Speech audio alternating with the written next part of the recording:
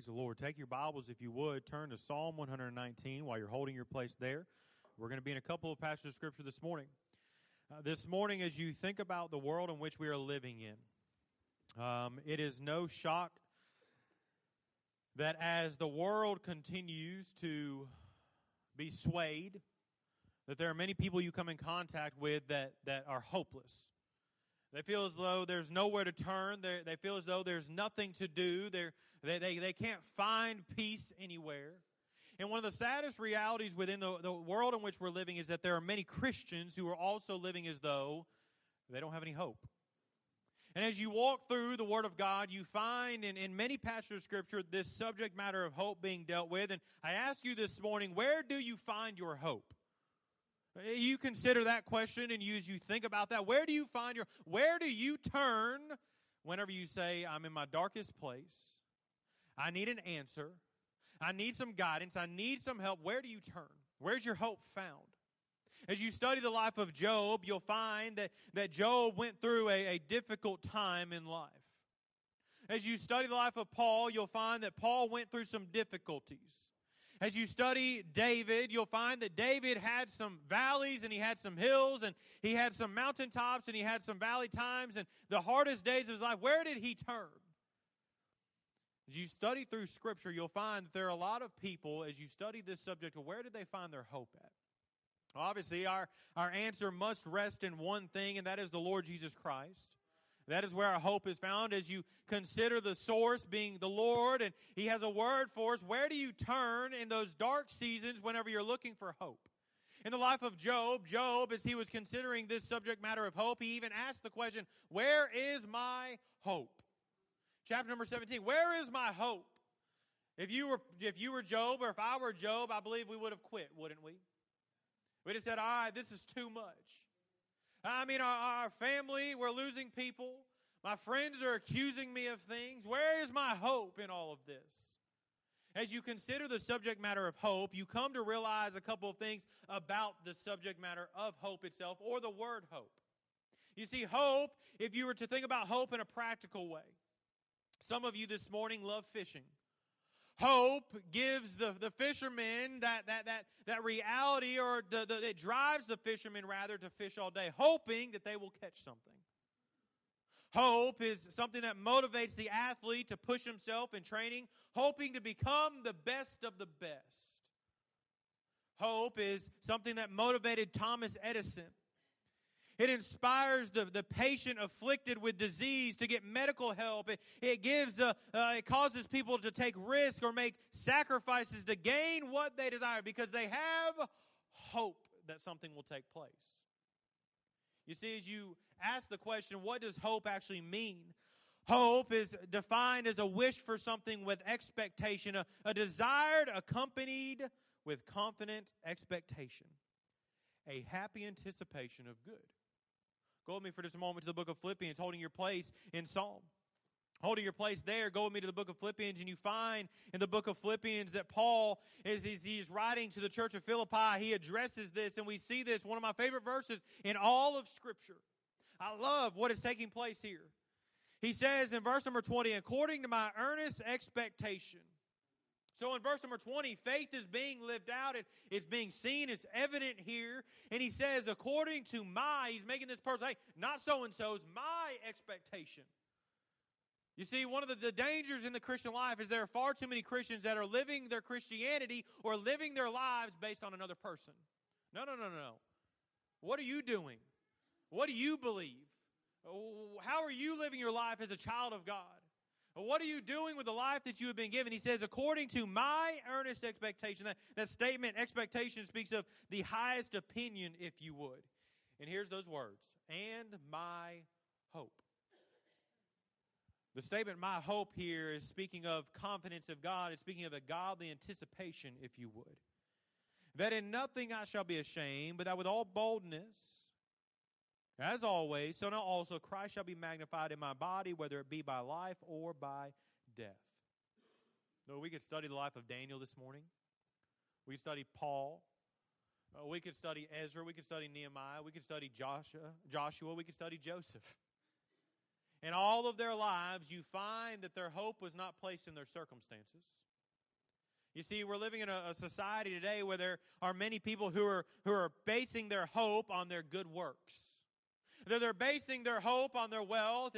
If they can accumulate so much, or if they can get in good standing with certain people, or this or this or this. Can I share with you, if you've come to the house of God and your hope for eternity and everything else is based on anything other than the Lord Jesus Christ, you've misplaced it. You've misplaced it. As a 16-year-old young man at a church camp, I remember that in that season of my life, I was basing my hope in that, hey, I've got everybody fooled and I'm a pretty good teenager.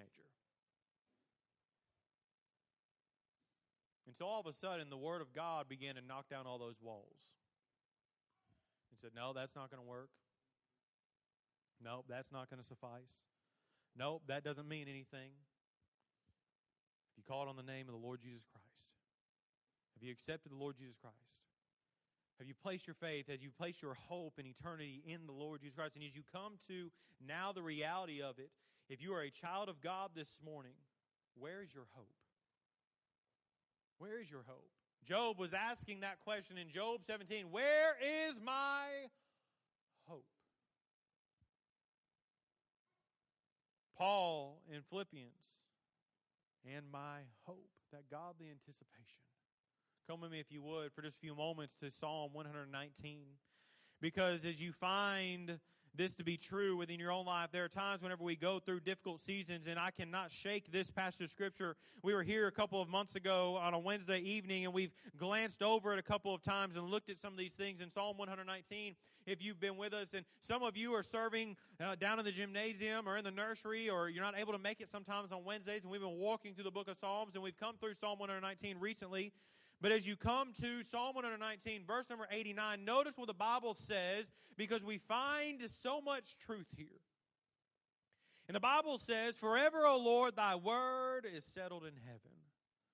Thy faithfulness is unto all generation. Thou hast established the earth, and it abideth. They continue this day according to thine ordinances, for all are thy servants.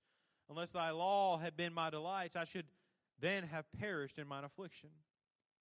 I will never forget thy precepts, for with them thou hast quickened me. I am thine, save me. I have sought thy precepts. The wicked have waited for me to destroy me, but I will consider thy testimonies. I have seen an end of all perfection, but thy commandment is exceeding broad. Oh, how I love thy law. Verse number 97, it is my meditation all the day. Continues on. Starts off in verse number 89, and as you read verse number 89 on down, we could continue reading even after Psalm 119, verse 97, but as you continue reading verse 89 to verse 96, you see hope being revealed all throughout this psalm here. Notice these statements right here for just a moment. Forever, O Lord, thy word is settled in. I have hope in the fact that the word of God is truth, and it will never fail me.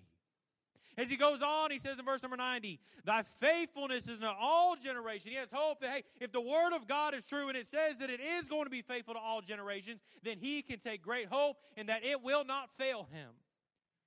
Generation to generation, he has hope. As you continue on reading verse 91, they continue this day according to thine ordinances, for they are all thy servants, unless thy law had been my delights. There's hope right there again. Verse number 91, as you continue reading, or 92, I should have then perished in mine affliction. I will never forget thy precepts, for with them thou hast quickened me. There's again hope. All throughout these verses, you find the psalmist, no matter what he was facing, no matter what he was going through, he found hope in the true, simple fact that the word of God was always going to prevail. Where do you turn whenever you are feeling as though you're hopeless? Sometimes you'll turn to your wealth and say, well, it could be worse. I have. No. That wealth will fade. You say, well, I've got good family and I've got this or that. That's wonderful. But your family can only provide so much. You say, well, I've got a steady job and the income is coming in. Hey, that job could be ripped away just like that. And all of a sudden, you're at the end of everything and you're saying, where'd my hope go? The psalmist, As you continue walking through the book of Psalms, you'll find all the way in this book that there is hope that is revealed because the psalmist always turns back to the one strong source, which is the Lord himself. In each of the Psalms, you go all the way from Psalm 1 all the way to the end of the book of Psalms, and you'll find in each of the Psalms, they always go back to the Lord. Psalm 1 is where we were this past Wednesday evening with the young people, and we were discussing the situation that is unfolding in Psalm 1 because it begins to give a picture of two individuals. The individual that is going to be a righteous individual that is walking with the Lord, that is not standing with the wrong people, nor sitting with the wrong people. And then you begin to see the side of the perspective of the wicked and what things they will begin to do. And at the end of the day, every single one of us has a decision of how we're going to live our lives. Every day you wake up, you get to make the decision. Am I going to live for the Lord and be all in all for Him? Or am I going to live the way I want to live and do the things I want to do? And there comes a breaking point for everyone. For every single one of us. Through conversations, you will find, just yesterday I was having a conversation with an individual and they were talking and we were just kind of talking back and forth with each other. And in the conversation, they made the statement that they began to realize that their way was not working. And so they said they wanted to do God's way. Can I share with you? In our own way, we find ourselves hopeless every single day when we go to sleep. We wake up and we're asking, what is the reason for doing all this? What am I doing with my life? Where am I headed? What am I going to do about this? Where am I going to find comfort in this? Where am I going to find an answer to this? But when you do things God's way, all of a sudden you realize there is hope. Because it's found in the Lord himself. Notice in verse number 1, or verse number 89 for just a moment, this statement, forever, O Lord, thy word is settled in heaven.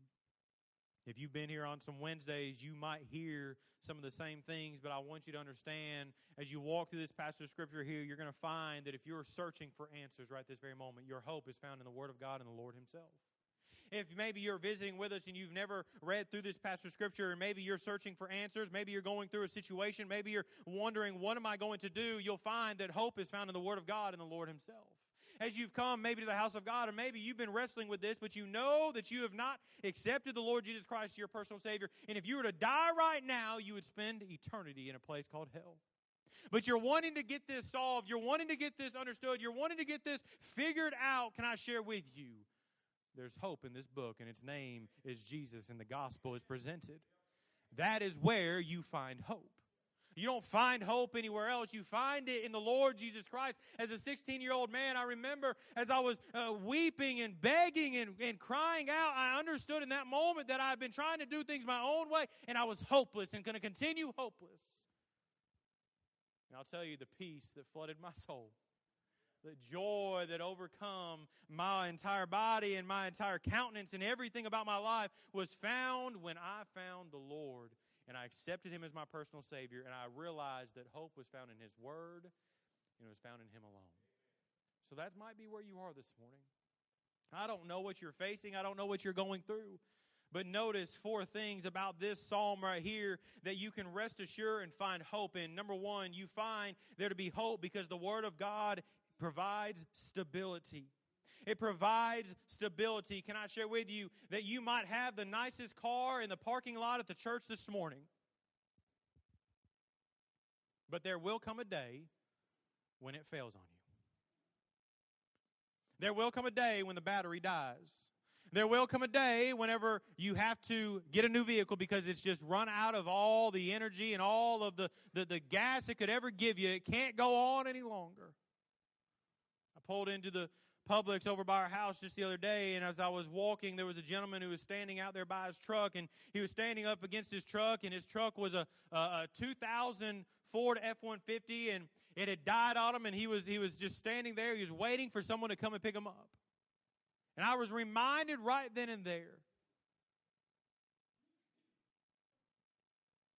the stability is not found in materialistic things.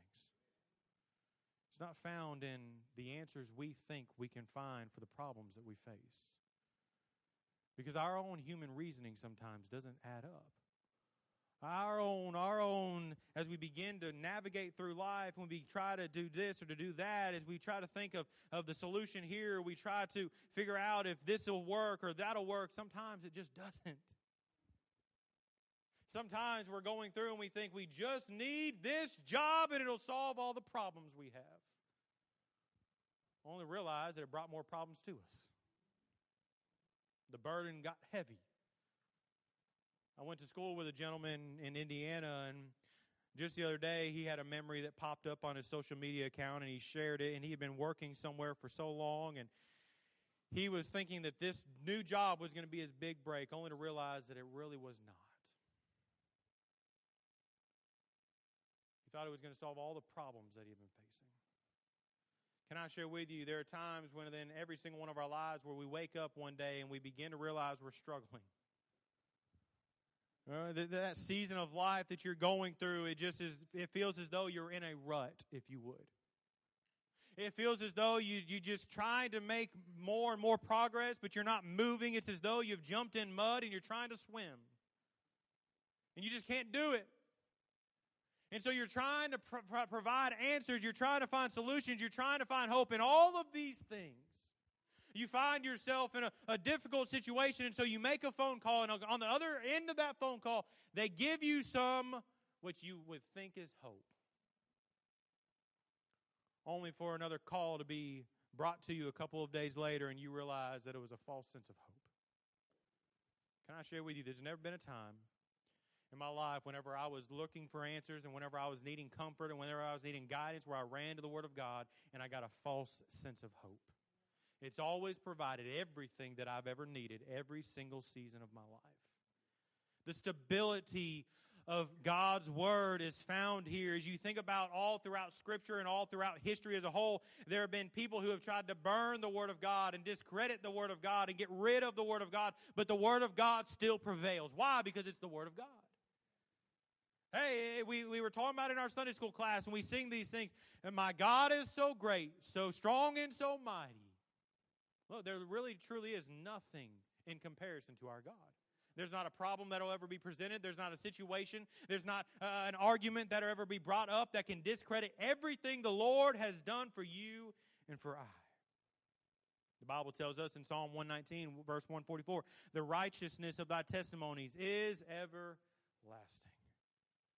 Psalm 119, 160, thy word is true from the beginning, and every one of thy righteous judgments endureth forever. Matthew 24:35, heaven and earth shall pass away, but my words shall not pass away. You know why I love the simple truth that God's word provides stability? Is because there are people that will begin to be going through something, and they might even be a Christian, they might not, but they will begin to have a discussion with you about something, and you might meet them on the side of the street, or you might meet them somewhere, whatever the case might be. And you're having that conversation with them, and you ask them, hey, well, what do you think about this? Or you begin to present God's word. Maybe it's a Christian, you say, hey, have you been digging through God's word? And they make the statement, you know what? I just can't understand the word of God. Now, I love that answer. Here's why. Because God's word provides so much simplicity. Sometimes we're just in too big of a rush to actually listen to it and read it with comprehension. You know why? Because we live in a I want it right now society. I've got a problem, fix it right now. I've got a situation, I need advice. I need an answer right now. I've got a deadline to meet. I got all of these things, and we begin to go about it our way. But I love as you begin to break these things down and you begin to simplify what the Word of God actually says, and you read it slow, and you read it in a way where you're really wanting to understand, all of a sudden the countenance changes and the person says, oh, I guess that does make sense. Why? Because we've read it now with the true desire to actually hear a word from the Lord. It's a simplicity. The seriousness of God's word is found all throughout God's word as you continue to look. Notice what he says in verse number 89, forever, O Lord, thy word is settled. That word forever speaks of the stability that we find in God's word. As you continue to walk through the word settled, it speaks of taking a firm, unflinching stand. What God's word says is. It's not hope so. It's not could be. It is.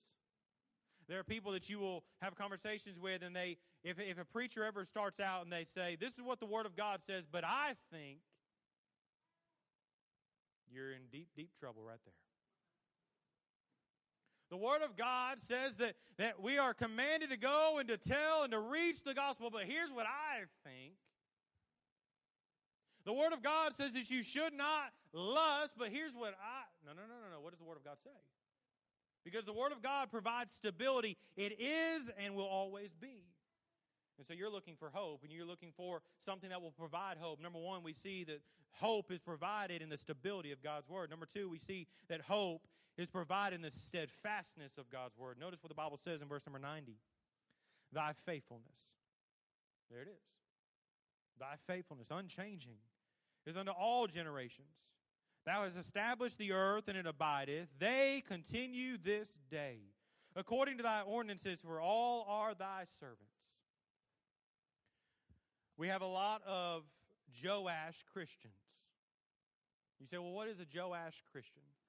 If you go and you look at that passage of Scripture, and the Lord is continuing to reveal this to me more and more. I love this passage of Scripture, and usually I will preach it to young people, but we've been here before as a church. The Bible tells us concerning the life of Joash that Joash did that which was right in the sight of the Lord all the days of Jehoiada. As you go and you study each of the kings, you'll find that their lives are defined by one way. They either did that which was evil in the sight of the Lord, or they did that which was right in the sight of the Lord. And concerning the life of Joash did that which was right in the sight of the Lord all the days of Jehoiada. Now you go and you study his life. The Bible tells us as you study the passage of Scripture in the Chronicles that he did that which was right in the sight of the Lord all the days of Jehoiada, and there are two statements that are made. One statement says, day by day did he these things. And the other one goes on to remind us that year after year he was making sure that everything was being done the right way. You say, oh, that sounds great. That sounds wonderful. He was doing that which was right in the sight of the Lord, and he was doing these things day by day and year by year. Step 4, the word steadfastness speaks of something that doesn't change. It's continuous. Notice what the Bible says in verse number 90, thy faithfulness is unto all generations. You know what that means? All generations. It doesn't mean some generations. It doesn't mean occasional generation. No, unto all generations. Thine ordinance is for all thy servants, unless thy law had been my delights. Verse number 91 as well. They continue this day. So, you go back to Joash for just a moment. You say it all sounds good, except for the fact when Jehoiada is no longer there. And all of a sudden it makes sense. You ever been reading a passage of Scripture? And at the beginning of the story, the beginning of the passage of Scripture, you say, that's really weird how it's worded there. Only for you to get through the entire passage, you say, now it makes sense. Here's why. The Bible tells us the beginning of the life of Joash that he did that which was right in the sight of the Lord all the days of Jehoiada. He did those things day by day. He did those things year by year. Jehoiada is now off the scene. And all that steadfastness, day by day and year by year, begins to shift. Because all of a sudden, Joash is serving the Lord day by day and year by year. Jehoiada is off the scene. Act like you're whispering in my ear for just a moment. Stand back a little bit, but act like you're whispering and just talking. He's listening to the enemies. He's giving ear to the enemy. Huh? Just kidding. And so Joash, the Bible tells us, that all of a sudden he gave ear to the enemy. He gave ear to the wrong influences, if you would. And those times whenever we said day by day and year by year, there was no more steadfastness. His steadfastness was determined as long as Jehoiada was on the scene. Here's the reality for many of us if we're not careful. Whether it be a person, whether it be circumstances, whether it be a career, whether it be a place, that is when we are steadfast. But as soon as that is taken away, as soon as that job is robbed from us, all of a sudden God's not good anymore. That doesn't make sense. You tell me that God was only good while you had that job? All of a sudden, there's something that takes place that just completely just rocks your world, and all of a sudden you quit on God and you run the opposite direction. Why? Because you were placing your hope in the wrong things. The Bible reminds us that our hope is not found in materialistic things and people and places and prosperity. But our hope is found in Jesus. That's where we place it. It's a song that Miss Kelly and I have sung before, and that is exactly what it is. It's dealing with the life of Job. But there's a second verse, and it begins to talk about a man sitting in the office. And the doctor looks at him and says, "You don't have much longer to live. There's nothing we can do." And the man looks at the doctor in the face and says, "My hope is in the Lord." Can I share with you, where do you turn when you feel as though all hope is gone? Every time that I've ever come to a place in my life where I said, I don't know what to do, I've never turned to the Lord or His Word, and it's failed me. Every single time it's provided steadfastness. Every single time it's provided stability. Number 3, we see this. Hope is found in the satisfaction of God's Word. You know what you ought to love about God's Word? Is that it doesn't sugarcoat.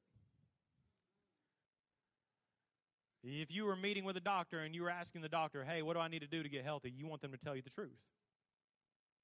You're meeting with an individual that has the answers financially to provide for you to be able to get yourself steady back in your finances. You want them to tell you what you need to do.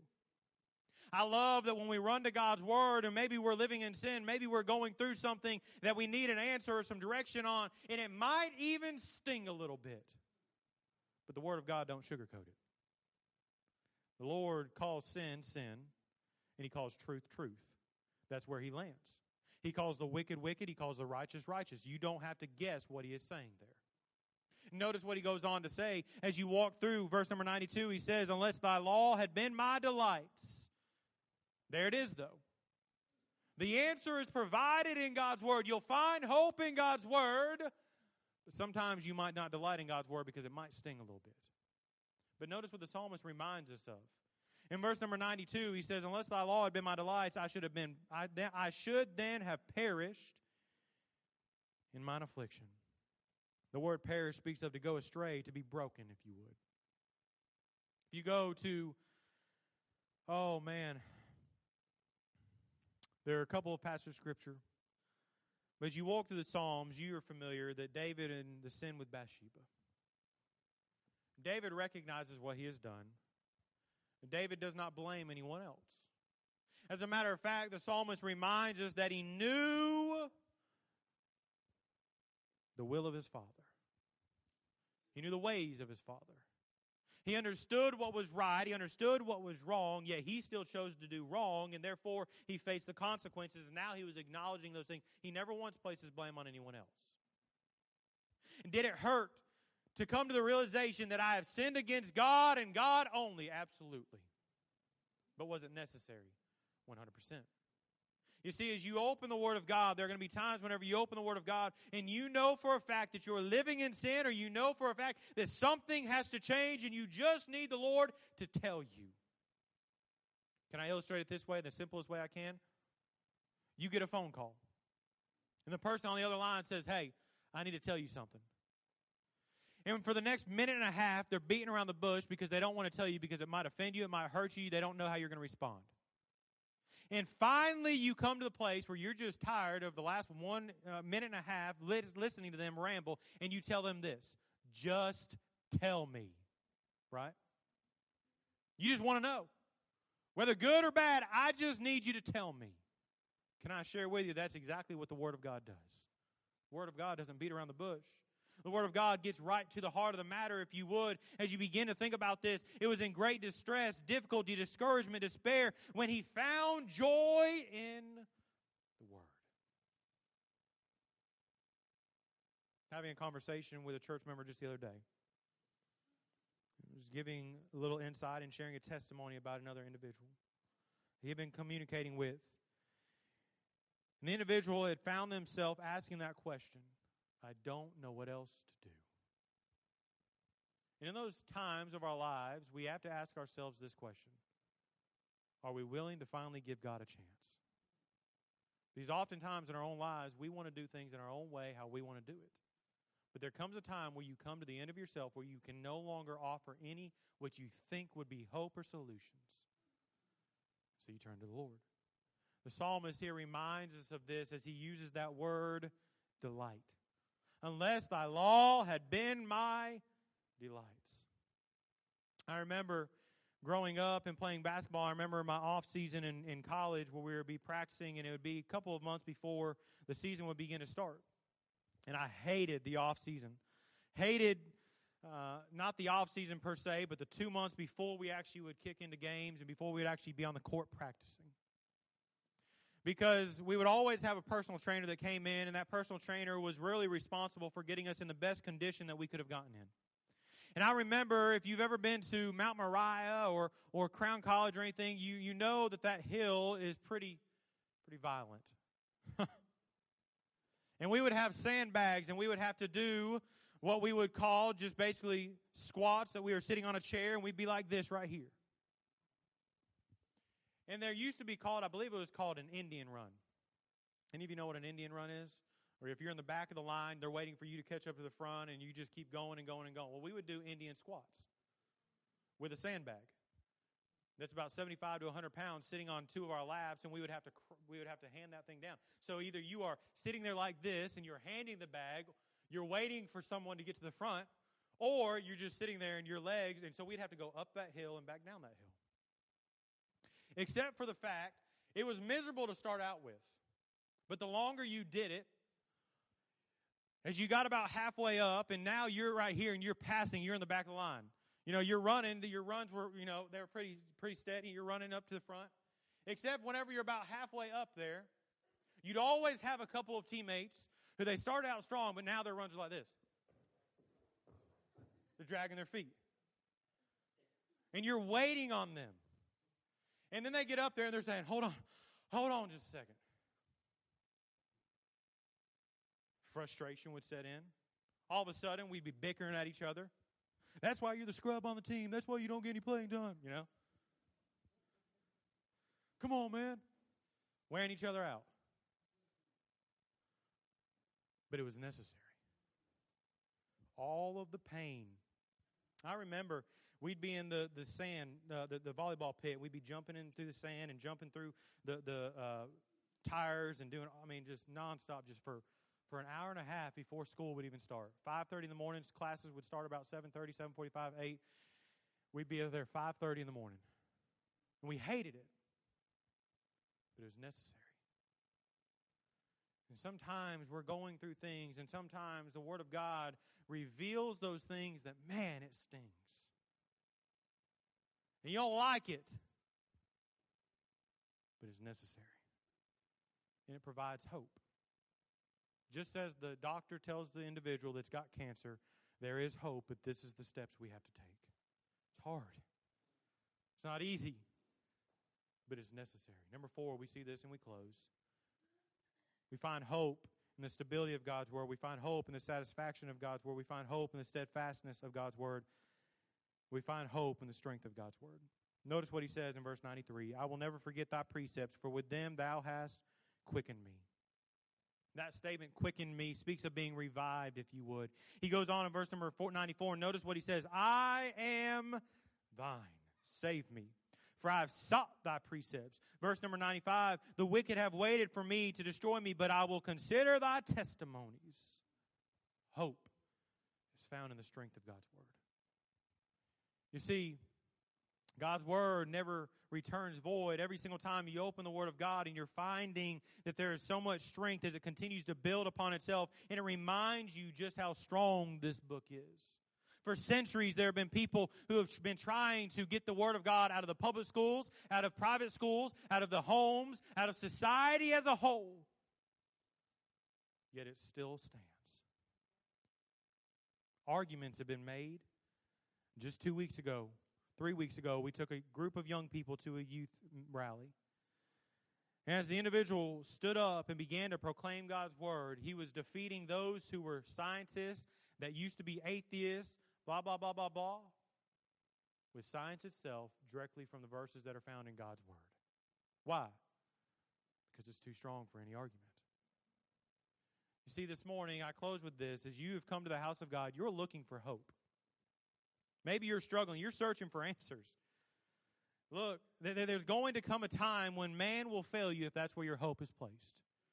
You say, the job that I have provides the stability and the strength that I need. It will fail you at some point in time. My family gives me... No. They will fail you as well. As wonderful as they may be. My friends, they'll fail you. Society will fail you. The car you drive will fail you. The house you have will fail you. You're thinking, I have hope in all of these things. And sadly, they will fail you. The psalmist reminds us, as Job asks the question, where is thy hope? As Paul references that he has a godly anticipation that everything he was facing, that his hope was found not in his circumstances, but in God Almighty. This morning, I wonder, where is your hope? Where have you placed it? I believe we've been given some opportunity to replace it with the things of the world, with this book right here. But sadly, some of us, if we're not careful, are comfortable replacing God's word and the hope we find in it with all of the things of this world. And there will come a day when they will fail you, and you'll ask the question, how did I get to this point? Lord, we do thank you this morning. Lord, I thank you for your word. I thank you for your goodness. Lord, hope. There's so many people in this world that are looking for hope. People on the streets, people in the schools, people in big office buildings, people in churches. Every season, every walk of life, people are looking for hope. Maybe we've misplaced our hope this morning. I pray that you would draw us unto yourself. Remind us that our hope is found in you and you alone and in your word. Now, we wouldn't rest in our own understandings or comprehension, but that we would run to you and ask that you would continue to reveal yourself in the hope we find in your book, the comfort we find. Be with this time of invitation. We'll thank you for it. For it's in Jesus' name we do pray.